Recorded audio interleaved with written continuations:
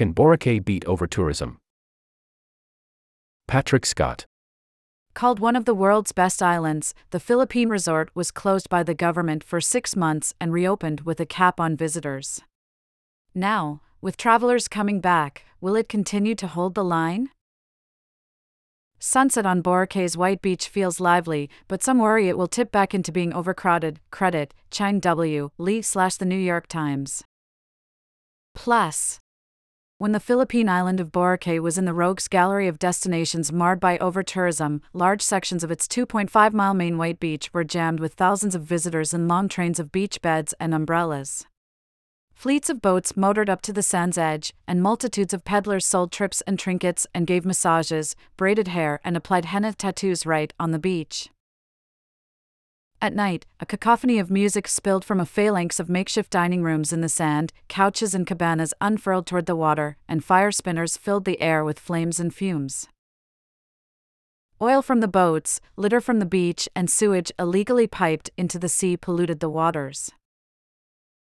Early in 2018, however, then-President Rodrigo Duterte, known for his radical approaches, declared Boracay a cesspool and abruptly shut it down from April to October. The government demolished or chopped off sections of several hundred hotels, restaurants, and other businesses that had been built too close to the water and in forests and wetlands. It uprooted dozens of illegal sewer pipes along the beaches and upgraded the sewer system. It widened the notoriously clogged, narrow roads and put in sidewalks. It devised a new promotion of Boracay as a sustainable ecotourism island rather than a 24/7 party hotspot. And in one of the rarest and most extreme responses to unbridled tourism growth, the national task force created to oversee the island imposed a limit on the number of visitors, setting the carrying capacity at 6,400 arrivals per day, or 19,215 tourists at any given time. These days, the captivating White Beach is an open expanse of pristine sand, motorboats are confined to 2 floating docks, and the aquamarine water has been cleaned up. Signs up and down the beach declare, and no structures and furniture, and no drinking of alcohol, and no fire dancing. On a mid-February night, Tyler O'Dowd was part of a steady stream of tourists strolling on the sandy path up from the beach, pointing out to his fiancée where the action used to be. The couple, on a 4-day trip to celebrate Mr. O'Dowd's 38th birthday, said they wouldn't mind dining in the sand or a nightlife spot or two on the beach. Still, they said, they preferred the new vibe. "I was younger back then, so I liked the party lifestyle," said Mr. O'Dowd, an American teacher living in Manila, referring to his first visit in 2013. "Now I'm older, so I do enjoy this mellowness." More on the coronavirus pandemic. NYC life expectancy. In 2020, the coronavirus pandemic caused the death rate in New York City to climb about 50% over the previous year, according to new data, and life expectancy dropped citywide by 4.6 years. Boosters. The FDA plans to allow older and immunocompromised Americans to get a second updated COVID booster shot in the near future. COVID's origins. A lab leak was once dismissed by many as a conspiracy theory for the origin of COVID-19. But the idea is now gaining traction, even as evidence builds that the virus emerged from a Wuhan market. Few hotspots across the globe have implemented caps on the number of visitors long-term, so it's an open question as to whether this little island in the central Philippines, about an hour south of Manila by plane, can find a real and lasting solution to overtourism. Islanders and local business owners said in interviews that they were generally pleased with the improvements to Boracay's beaches and roads. But there was still debate over the carrying capacity. Although a resolution by the National Task Force capped visitors, there was no provision for enforcement.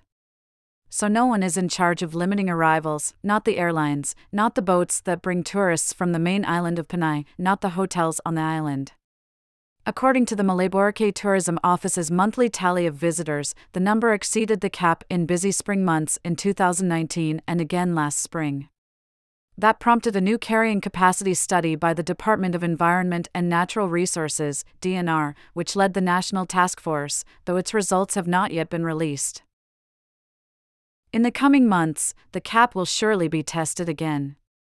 Flights are rapidly increasing at the nearby airports of Kalibo and Kataklan. And tourists from China and Korea, the biggest sources of visitors, accounting for 40% of tourists before the pandemic, are poised to return in the coming months. What's more, the National Task Force was dissolved in June 2022, and oversight of the island was returned to local government officials, some of whom want to lift some of the restrictions. Dante Pagsagaran, the longest-serving member of the Malay Municipal Council that includes Boracay, said in an interview in February that he's opposed to any capacity cap and that the island could support triple the current 14,000 government-accredited hotel rooms. He supports bringing back beach beds and limited dining on the beach. To me, if there's tourists coming to Boracay, regardless of the numbers, then we need to accept them, Mr. Pagsagaran said. It's unclear what will happen next. Mr. Pagsagaran and others speculated that the DNR study will raise the arrivals cap by 25% to 40%, allowing for up to 9,000 arrivals a day. The DNR did not respond to multiple requests for comment. In March, the governor of the Aklan province that includes Boracay created a new oversight body for the island, the Boracay Kataklan Sustainable Development Council, to sustain the gains of the rehabilitation. According to the province administrator, Selwyn Ibarita, the new council has agreed that an independent entity should conduct another carrying capacity study. Rehabilitation, then COVID. Boracay first became popular in the 1970s when it appeared in a German guidebook and was the location of the war movie, Too Late the Hero. By the 1990s, more than 100,000 backpackers and adventurers annually were visiting its beaches and forested hills. Locals opened dive shops, restaurants, ghost houses, and hotels. Big investors followed with resorts like the Shangri-La in private coves. Each year, it seemed, Boracay kept landing on best beaches and top islands lists. Tourism surged, nearing 1 million visitors in 2011 and double that by 2017. Then came the abrupt shutdown, known as the rehabilitation. Business owners were left without income, workers scrambled to find jobs, and long-planned weddings and vacations were upended. Locals say the White Beach looked like a war zone from all the demolition. Like many businesses on the north end of the beach, the Bama Grill had to hack off a large beachfront section of its building to comply with the 33-yard setback from the high tide, and it had to knock off 5 inches of its streetside facade to make way for the road widening. After 6 months, even though the demolition and roadwork was far from completed, the island reopened to tourists in late October 2018. Arrivals the next year jumped back to 2 million, just over half of them foreigners, but then evaporated again in early 2020 with the onslaught of COVID-19. Boracay remained closed to foreigners during the pandemic for 2 years until early 2022, devastating the local economy. Many islands are especially susceptible to overtourism because of their fixed space and limited options for economic development. One of the key issues facing destinations is that almost everyone making money out of tourists wants more of them and is not prepared to limit, let alone reduce, numbers, according to Overcoming Overtourism, a review of failure, a 2022 report by the academics and tourism experts Rachel Dodds and Richard Butler that looks at dozens of destinations around the world, including Boracay. Wishful thinking about a smaller, greener tourism industry operating on a non-capitalistic framework is likely to remain just that, they conclude, misplaced optimism.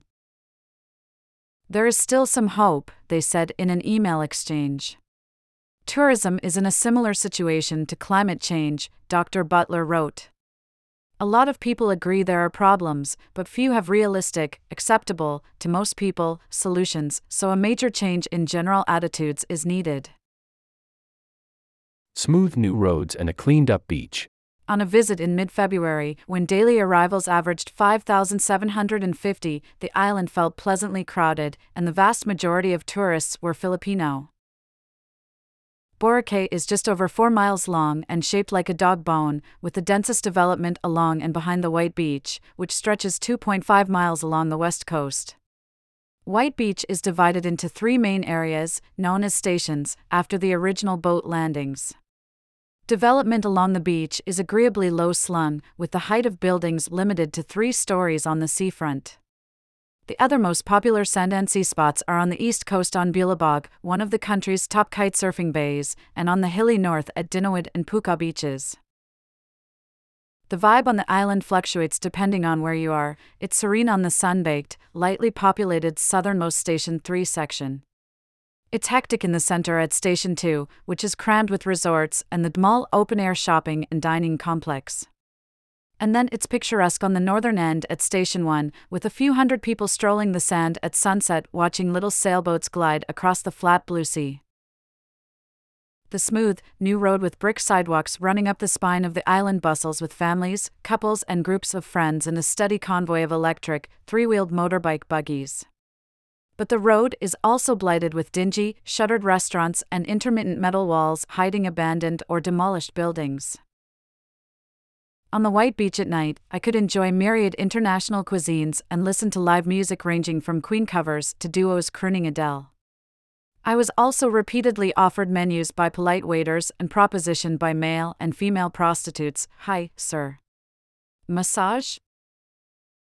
The 7 hotels of one of the island's biggest resort chains, the Henan Group, were more than 80% full in February, mostly with Filipinos, said Dindo Salazar, a vice president of Henan's operations on Boracay. He was expecting the return of Chinese tourists in the second quarter and saw a conundrum in carrying capacity. If local officials allow too many people on the island, the worry is that the national government could step back in and take over, he said. Mr. Salazar is also the chairman of the Boracay Foundation, a tourism business group, which objected to the 2018 closure and capacity limit. The foundation argued that only owners who violated the setback and sewer rules should be penalized and that the 14,000 government-approved hotels could accommodate thousands more tourists than the 19,215 limits set by the task force. In the end, Mr. Salazar said, the closure was good for the island because local laws that were long flouted were being enforced, including the beach setback, sewer hookups and a ban on single-use plastics. There was a free-for-all to get as many on the island without regard to impact, Mr. Salazar said, and now there is control. Part of the island's plan to alleviate overcrowding is to make other parts of Boracay besides White Beach more attractive to visitors. At the mile-long Bilabog Beach on the east coast, the sole resort, Aqua Boracay, was considering starting a yacht service to bring guests directly to the bay, said Krista Tedtad, a sales and marketing manager. What we are trying to do here is to disperse the crowd, because most of the people, when they say Boracay, the only thing that they remember is the white beach, Ms. Tedtad said as scores of arcing kite surfers crisscross the clear shallow bay.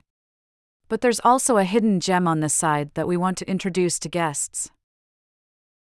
Just on the new brick promenade, surfers traded stories at Habigat Kiteboarding's open-air bar.